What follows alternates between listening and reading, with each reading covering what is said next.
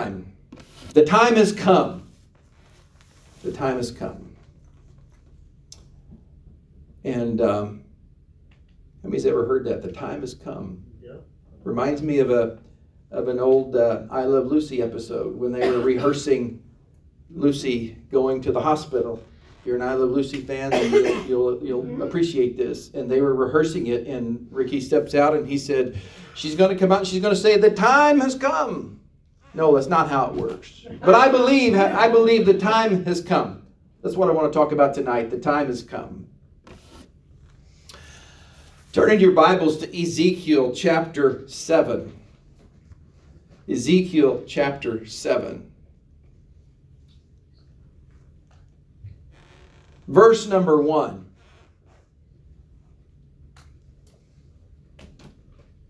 The word of the Lord came to me, Son of man.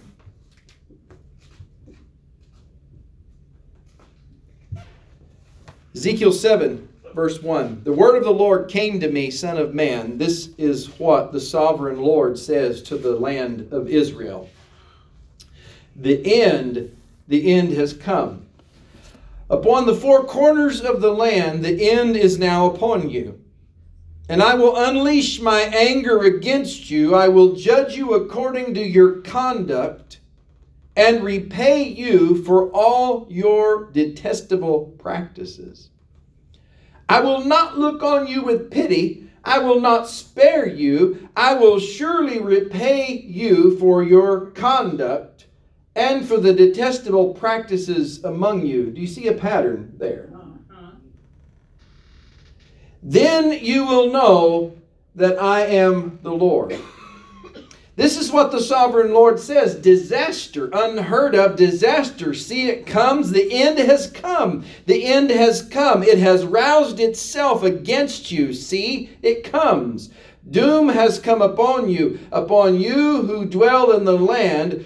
The time has come. The day is near. There is panic, not joy on the mountains. I am about to pour out my wrath on you and spend my anger against you. I will judge you according to your conduct and repay you for all your detestable practices. There it is, a third time. I will not look on you with pity. I will not spare you. I will repay you for your conduct and for the detestable practices among you a fourth time.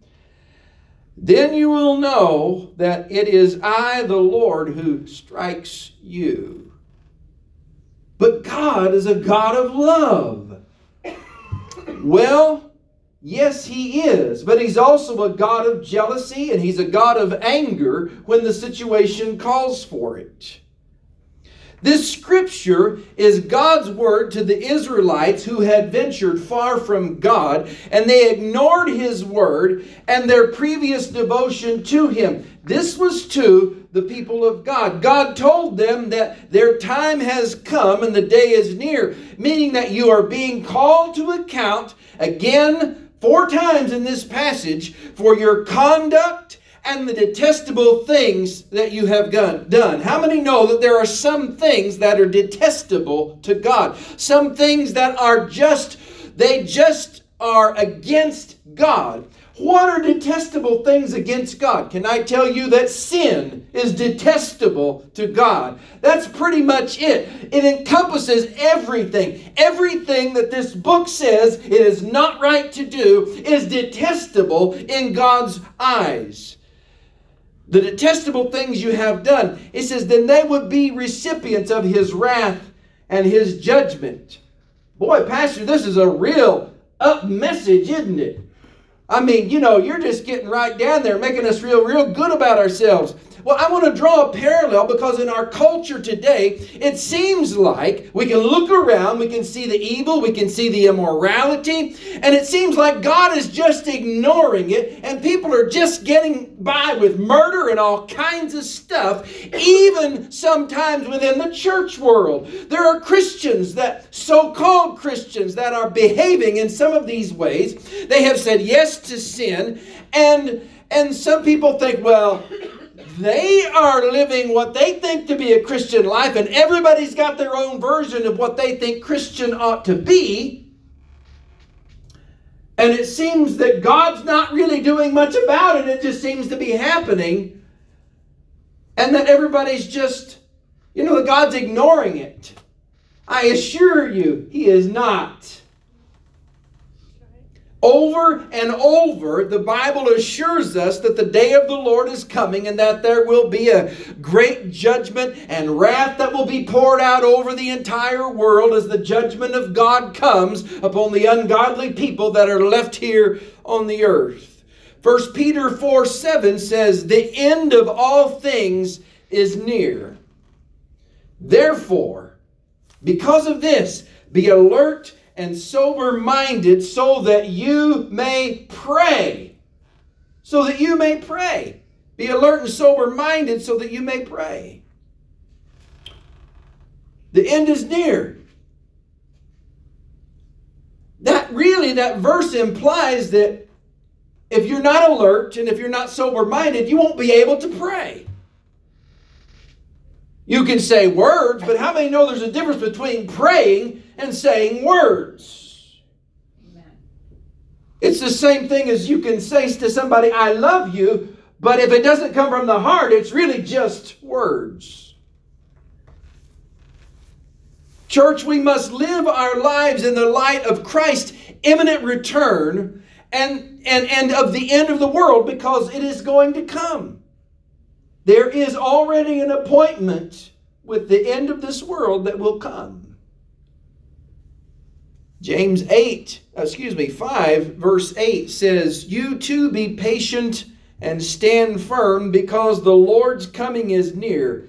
Don't grumble against one another, brothers and sisters, or you will be judged. The judge is standing at the door." The judge is standing at the door. How many of you are jumpy?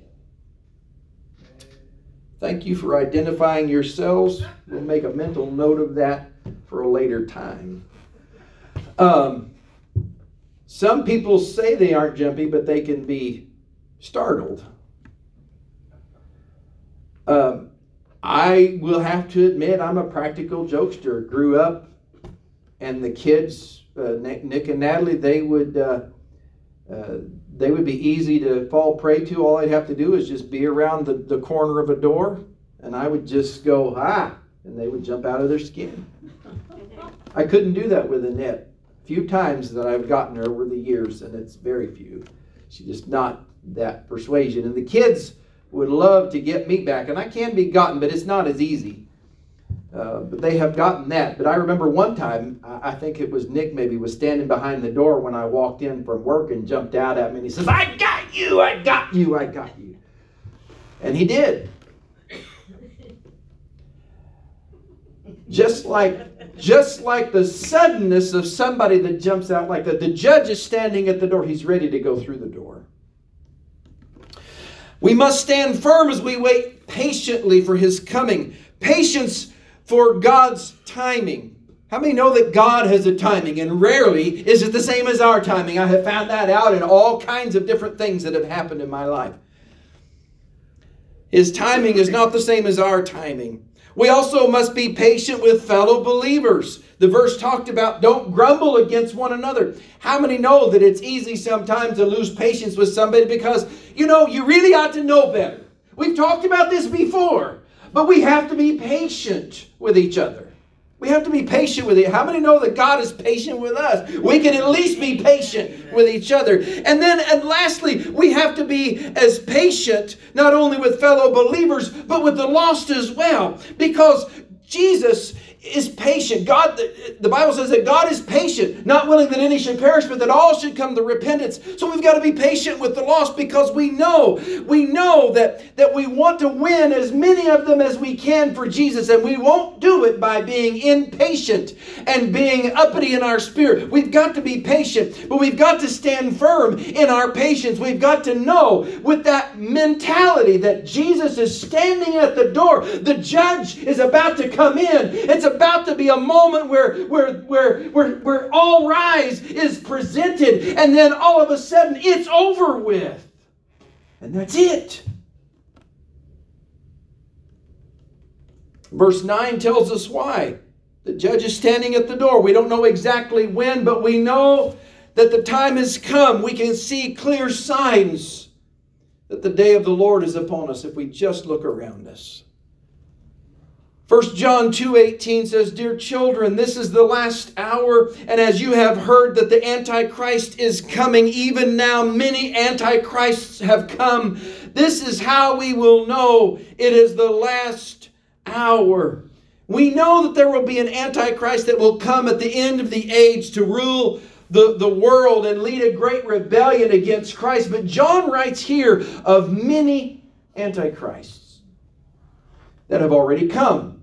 At the time he wrote this, he said they're already here. This speaks of the evil influence and the deception that Satan has used within the four walls of the church to make the spirit of the world be accepted as the guiding influence, not the Holy Spirit. That's what the devil seeks to do. If I can cause somebody in leadership to accept something that might just be a little bit off from the gospel, the true gospel of Jesus Christ, and I can get them to buy into that, and they can lead a whole movement, and before long we've got somebody that is way off base from where they were. How many's ever been to the Arch in St. Louis? We've been up in it 2 or 3 times. And it's a powerful thing. Pastor Bill actually, I found out this years later, was on the construction crew that helped build that in the 60s. There's a documentary movie that we have about it, and they show the film in the theater before, as a place you can watch and find out more about it. It's about an hour long. It shows how they built it, and they put it in a documentary. And the foundation of those legs of the arch, as they built it, were 60 feet into solid bedrock. Concrete poured 60 feet down into bedrock. They built both arches to come up to the middle and meet. And they had to be so precise with the measurements that if they were off as much as a 16th of an inch, they would be feet apart when they got up here, and they wouldn't meet. It had to be calculated so precisely. Just a small bit. And my friends, if the devil can cause us to accept something that might seem so insignificant, where will that trail take us? And we end up sometimes way over here, and we're like, that's not even close to where I once was. And before long, we're not as close in our relationship with Jesus as we once were. And we wonder why God doesn't move and why He doesn't hear us when we pray, because we're living in a world that is different. And the devil's done his job by taking us further and further away.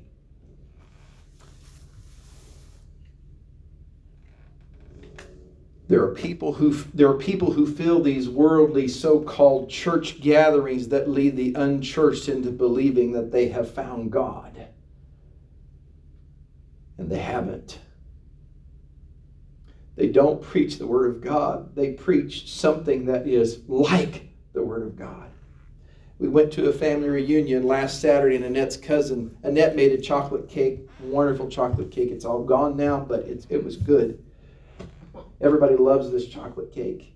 One of her cousins came up and to her pan. It was covered, and he says, "Is this like a chocolate cake?" And I said, "No, it's not like a chocolate cake. It is a chocolate cake." How many know you can have something that's like, and you can have something that is?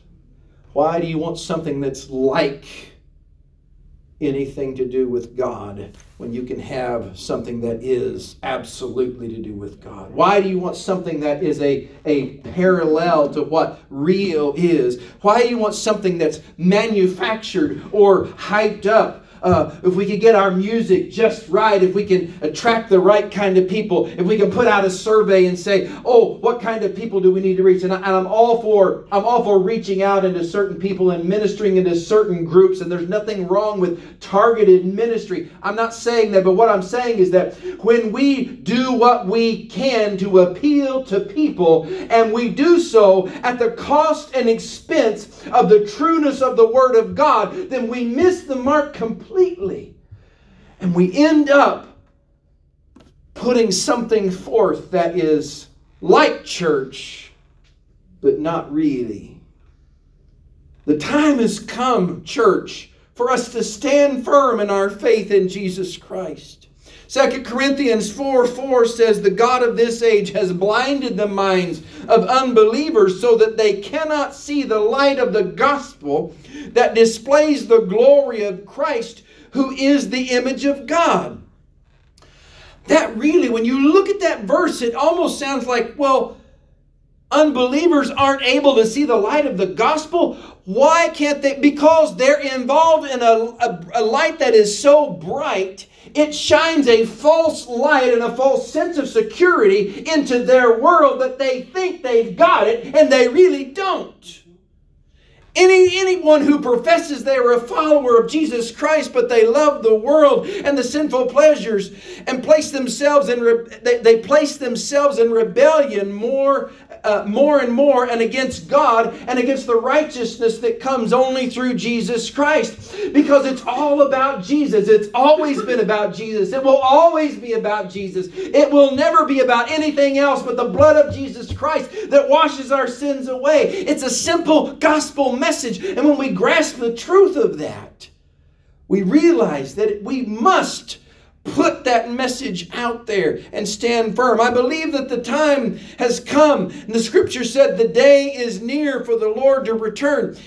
I believe the time has come for the Church of Jesus Christ to boldly stand and put on the battle gear in the prayer closets across America as we prepare for the day of the Lord, because His return is very near. We must put on the battle gear. We must step up to battle. We don't have time to play around. Time is so short.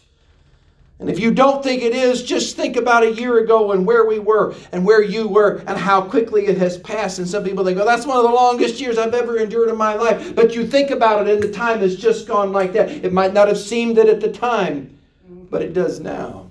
It's gone.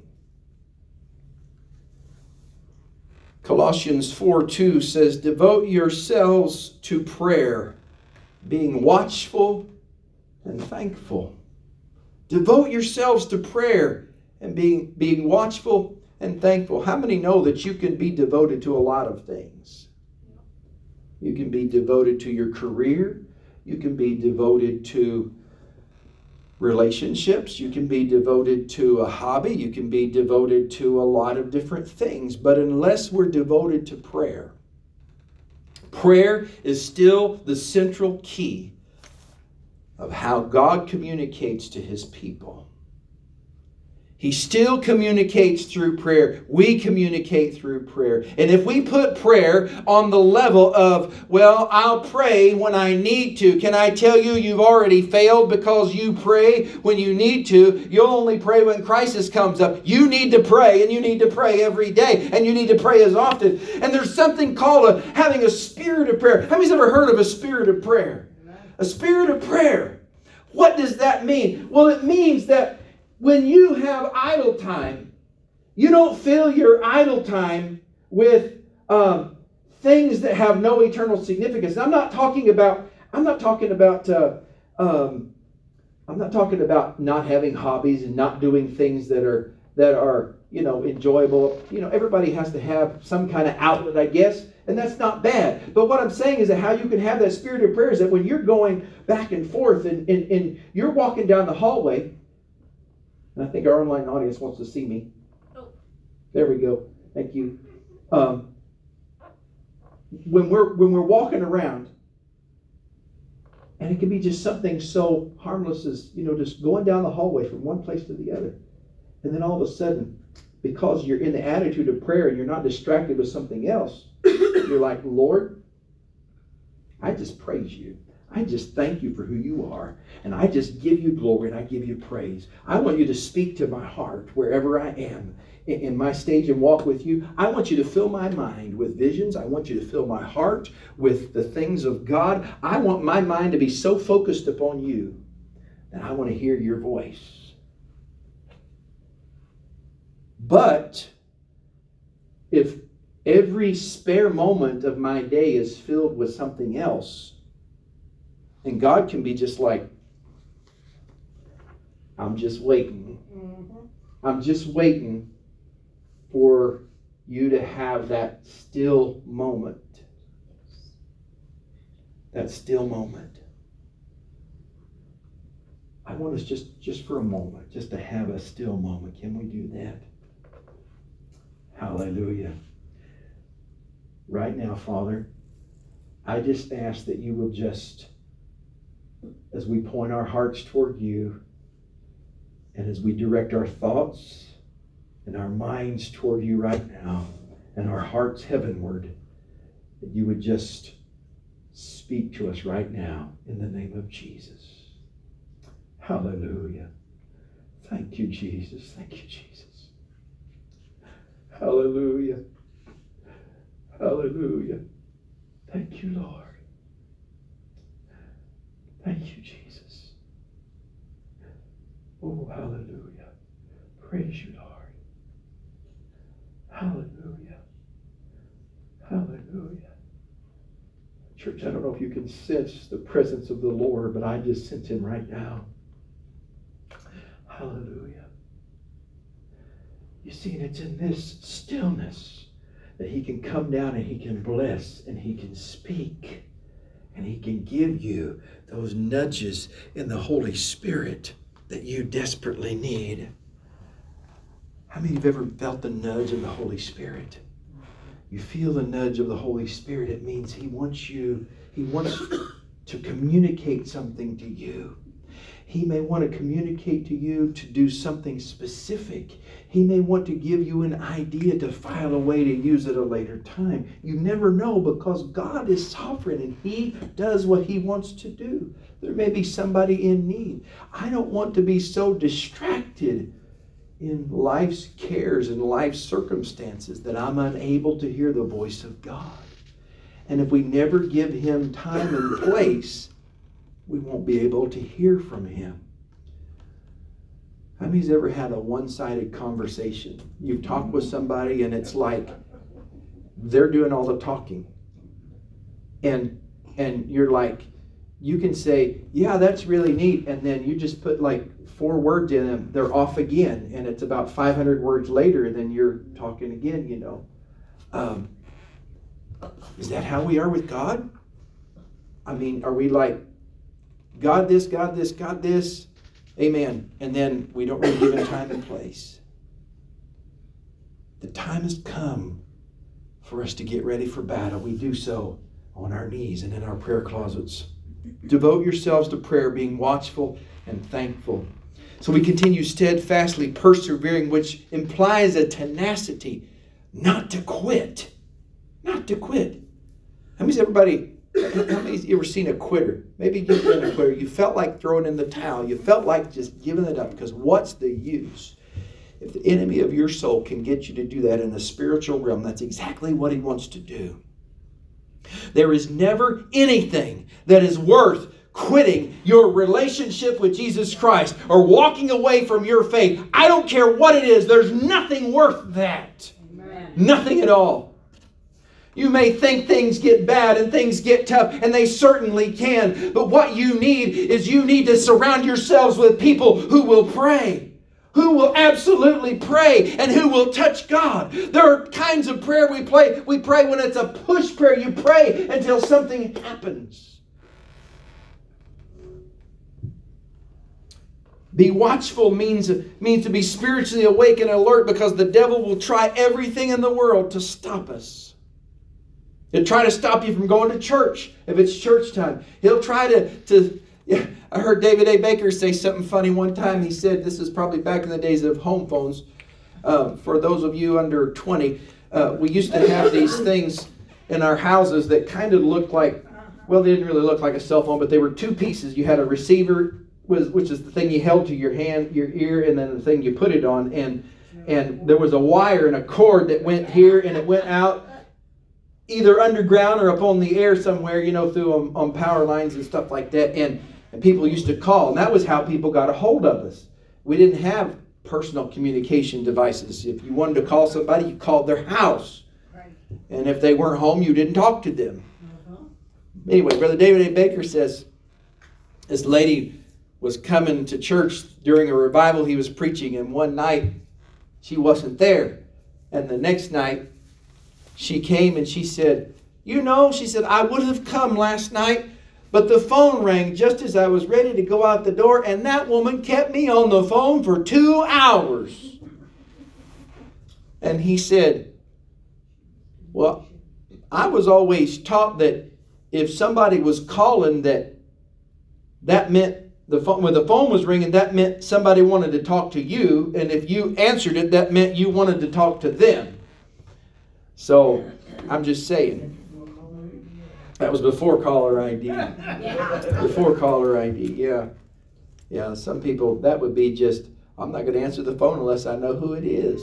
Yep. Oh, that was just commonplace all the time, wasn't it? Yeah. We've got to decide that we're going into battle one more time. You've got to, when something happens and there's some kind of defeat that happens or something, you've got to muster up enough strength to say, I'm going to do it one more time. And then if it happens again, you say, I'm going to do it one more time. And you keep having that mentality and that attitude that I'm not going to quit. There's going to be one more time. There's one more soul that I've got to win. There's one more victory that's about to happen. And I don't want it necessarily to be in my life, but yes, I love victory, but I want to help somebody else to their victory as well. And I can't do it if I quit. I've got to be devoted to prayer. I've got to be watchful. I've got to be thankful. And I can think of enough things to make me thankful, to keep me in prayer, and to make me say, I'm going to watch and I'm going to be aware of what the devil is going to try to do. The devil will not win, but we've got to be on our guard against him. The time has come, the day of the Lord is near. 1 Thessalonians 5:2 says, for you know very well that the day of the Lord will come like a thief in the night. This day of the Lord is an extended period of time when God's enemies are overthrown by the followers, followed by Christ's return to this earth. And this day begins when direct judgment from God will fall on the world toward the end of this age. 1 Thessalonians chapter 5 verse 3 says, while people are saying peace and safety, destruction will come on them suddenly as labor pains on a pregnant woman, and they will not escape. But you, brothers and sisters, are not in darkness, so that this day should surprise you like a thief. You are all children of the light and children of the day. We do not belong to the night or to the darkness. So then, let us not be like others who are asleep, but let us be awake and sober. As the day of the Lord comes, people will be hoping for peace and safety, but it will not be found. When Jesus comes back to collect those of us who trust in Him, the day of the Lord will not take us by surprise, because we are longing for His return. We are looking forward to His return. We are children of the light. We must let others know what is to come, this crying out that people will have after the rapture of the church, when people are saying peace and safety. People are really crying for peace and safety today, but they're not finding it because they will never find it outside of Christ. But they will really be crying out to it when the Antichrist of the age that comes in rebellion after the church is gone tries and gets all the people that will serve him on his side. People are crying for peace and safety because there won't be peace and safety. But sudden destruction is going to come upon those who have turned their backs on God. And if they will not be able to have peace and safety then, they have to have it now, because they won't be able to find it then. And the only peace and safety, the only real peace that you can find, is in Jesus Christ. The time has come, church.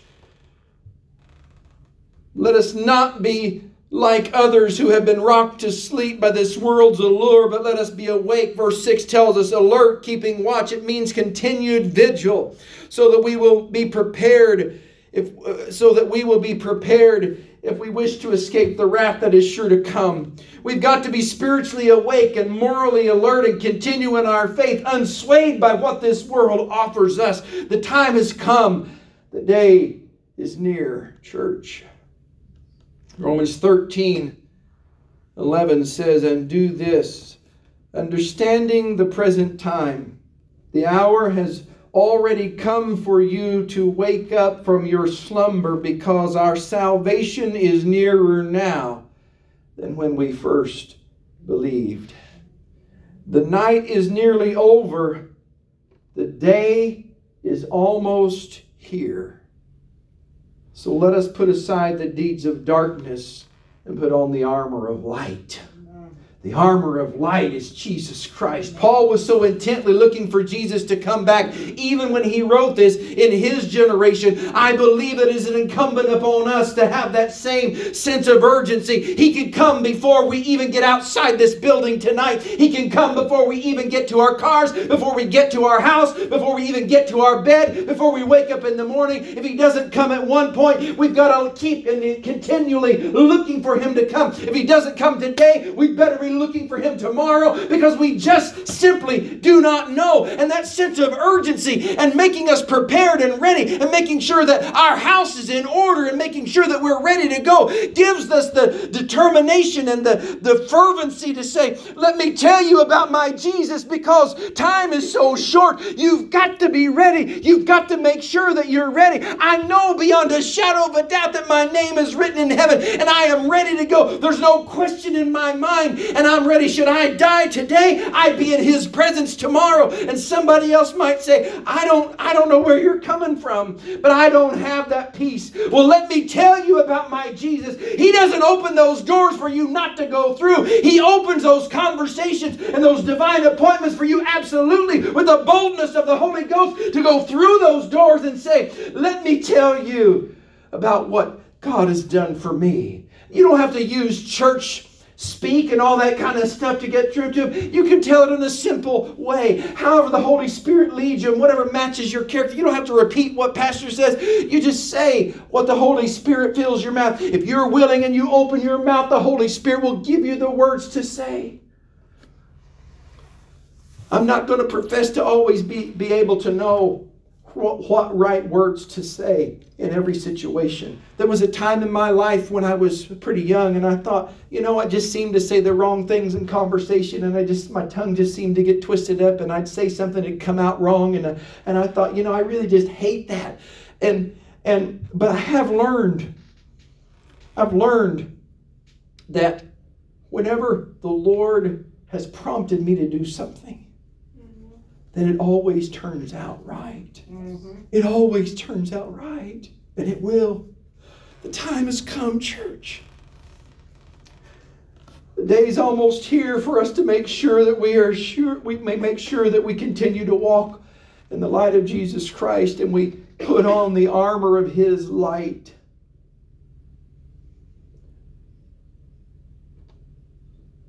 Journey, our granddaughter,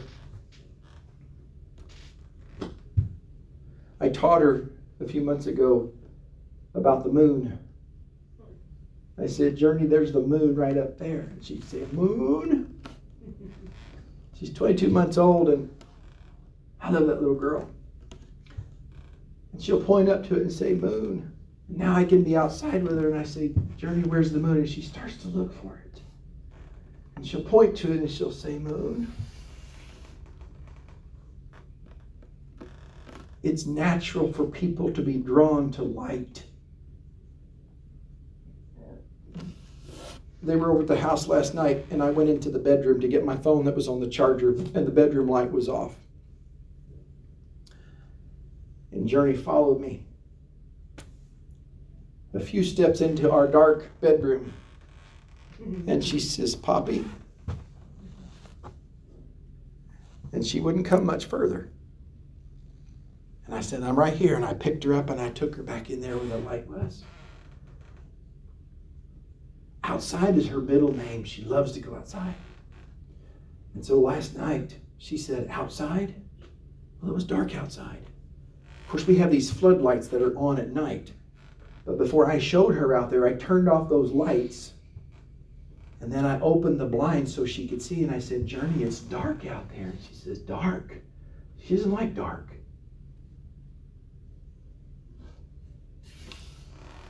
But if it was light out there and she could see, that would be what she would want to do. She'd want to get out into the light where she can move around. People are drawn to light. They are drawn to light. If that wasn't the case, you wouldn't have a light on when you're trying to find your way through somewhere. Why is it that the car manufacturers, you punch your button down and the headlights come on? It's because you're drawn to light. You want to be able to see where you're going. People are drawn to light. So we put on the armor of light so people will be drawn to us. We don't have to manufacture it. We don't have to pretend. It's the same thing in our lives personally and in the body of believers that gather together. People are drawn to the real. They are drawn to the supernatural that is true, that is Jesus Christ, the power of the Holy Spirit and the anointing of God.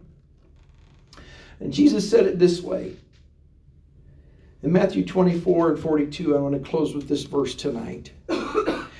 Matthew 24:42, therefore keep watch because you do not know on what day your Lord will come. You don't know. How many's ever been expecting company? You've made preparations. You maybe tidied up a little more than you might have otherwise. Now maybe some of you aren't like that, but I think most people probably generally are. And then when you know somebody's coming, I have a habit of, well, I know they're supposed to be here about this time, and I'll look and I'll see. Are they here yet? The dogs usually let us know.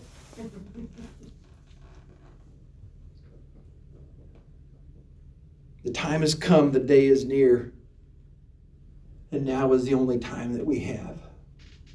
Now is the only time that we have. Period. My former pastor, Marcus Alexander, used to say that yesterday is in the tomb of time. Tomorrow's in the womb of time. And today is all we have. Right now. We don't know the exact time, but the signs of the times are ever present, church. Just look around us. The season of harvest is before us. There's an old song. I've sung it here a couple of times. It says, my house is full, but my field is empty. Who will go and work for me today? It seems my children all want to sit around the table, but no one wants to work in my field. No one wants to work in my field. It's work. Working for the Lord is work. Oh, I'm just so tired. What is a life worth? Can you put a price on a soul? If we can just reach one. Don't focus on all the people that you can reach. Just focus on one.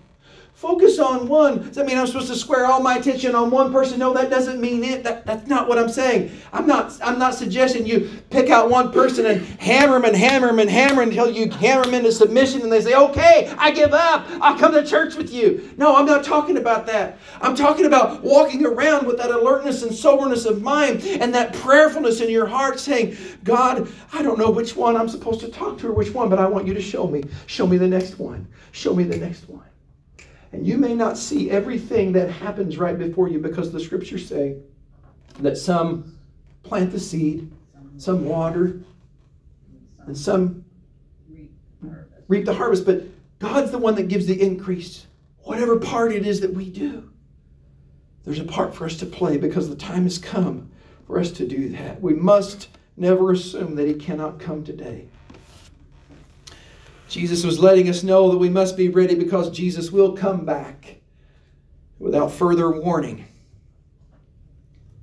and at an unexpected time for most. Why do you say most? Because the Bible says that straight is the gate and narrow is the way that leads to life and peace, and broad is the way that leads to destruction. And there's many that will find that pathway. We must be ready. The time has come. So what I want us to do in the time that we have left, we've got about 15 to 20 minutes at least before the youth get out of their session back there. We're going to have a time of prayer here in our sanctuary. We're going to have some music that plays. And I want us to get serious with God. Ask Him, God, is everything right here where it needs to be? Am I right with you? God, keep me in that spirit of prayer. Lord, I bring my lost loved ones and my family before you. I want to have a divine encounter so that I can be used by you. I want to be in that harvest.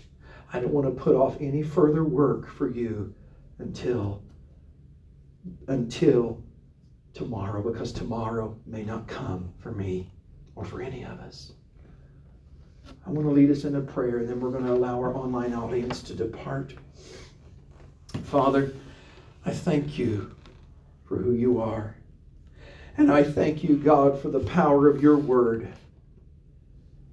God, I thank you because you're the reminder that says that no one knows the hour, no one knows the time. But Lord, we know that our time is short. We know that we are just as a vapor. We're here for a little while and then we're gone. We don't know how much time that we have, but I pray, God, that you will touch our hearts. Lord, to be tender before you, to be receptive before you, so that we can be useful to you and to your kingdom. Help us, O Lord, to be steadfast in our tenacity in the prayer closet, so that we can be bold for you in our daily life. Lord, there are souls all around us each and every day that need your touch. May we be the light that we have put on, the armor of light in Jesus Christ, that others will be drawn to. Let me have that spirit of prayer consistently and constantly throughout my days.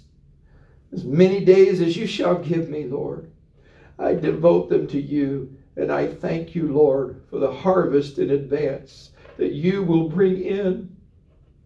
Because, Lord, the souls are too valuable to let them be laying out there without any witness at all. God, burden us for the lost.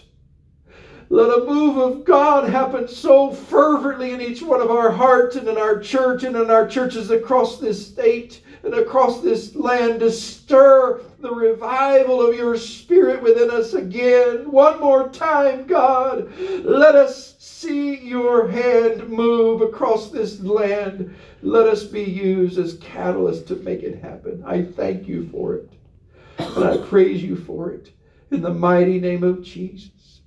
Lord, I thank you for moving and touching those that are watching today and listening.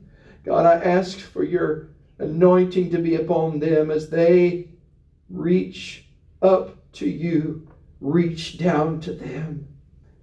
Touch them in a powerful way.